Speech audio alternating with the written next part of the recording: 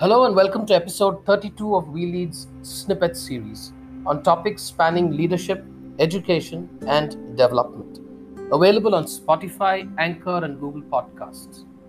In today's episode, we examine the practice of reflection or reflective thinking and contemplation and its importance to the practice of leadership. While reflection is a personal process that each individual has to indulge in another sense, it is also a collaborative process as well, where each individual collaborates with himself, his thoughts, experiences, and feelings, and enters into a dialogue with himself or herself. Through reflection, fundamental changes in action and emotional disposition is identified, worked upon, and changed. Reflection is an extremely vital and crucial component of a leader's daily activity.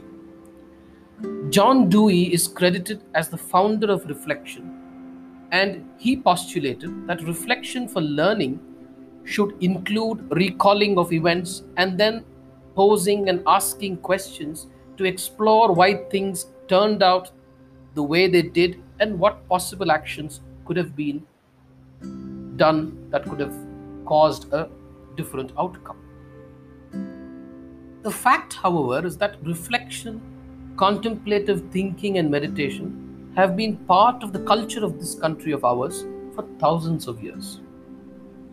To just give an example, the great philosopher and saint Adi Shankaracharya said many hundred years ago, and I quote, Manana, that is reflection, is 100 times superior to Shravana, that is listening, and Nididhyasana, that is meditation or reflective and deep contemplative meditation, is 100 times superior to plain reflection. He further adds that Nididhyasana, that is meditation, is Atma Vichara, that is self-inquiry, self-investigation, self-scrutiny, and self-attentiveness. The daily practice of self-reflection is a crucial practice that leaders must incorporate into their daily schedule, preferably 2 times a day, first thing in the morning and the last thing at night. Leaders who commit to a daily reflection practice see a flowering of their creativity, vitality, innovation, and all of this leads to success and better results in whatever they take up, in the workplace or wherever they engage with. Joseph Raylin says, and I quote, the practice of periodically stepping back to ponder on the meaning of what has recently transpired to ourselves and to others in our immediate environment illuminates what the self and others have experienced and provides a basis for future action. Unquote. There are several practical benefits of reflection that add to a person's personality. For example, reflection helps us to see below the surface of events and things and to understand what really is happening. What is called root cause analysis in management is essentially about looking under the surface to find out the real reasons for why things happened the way they did.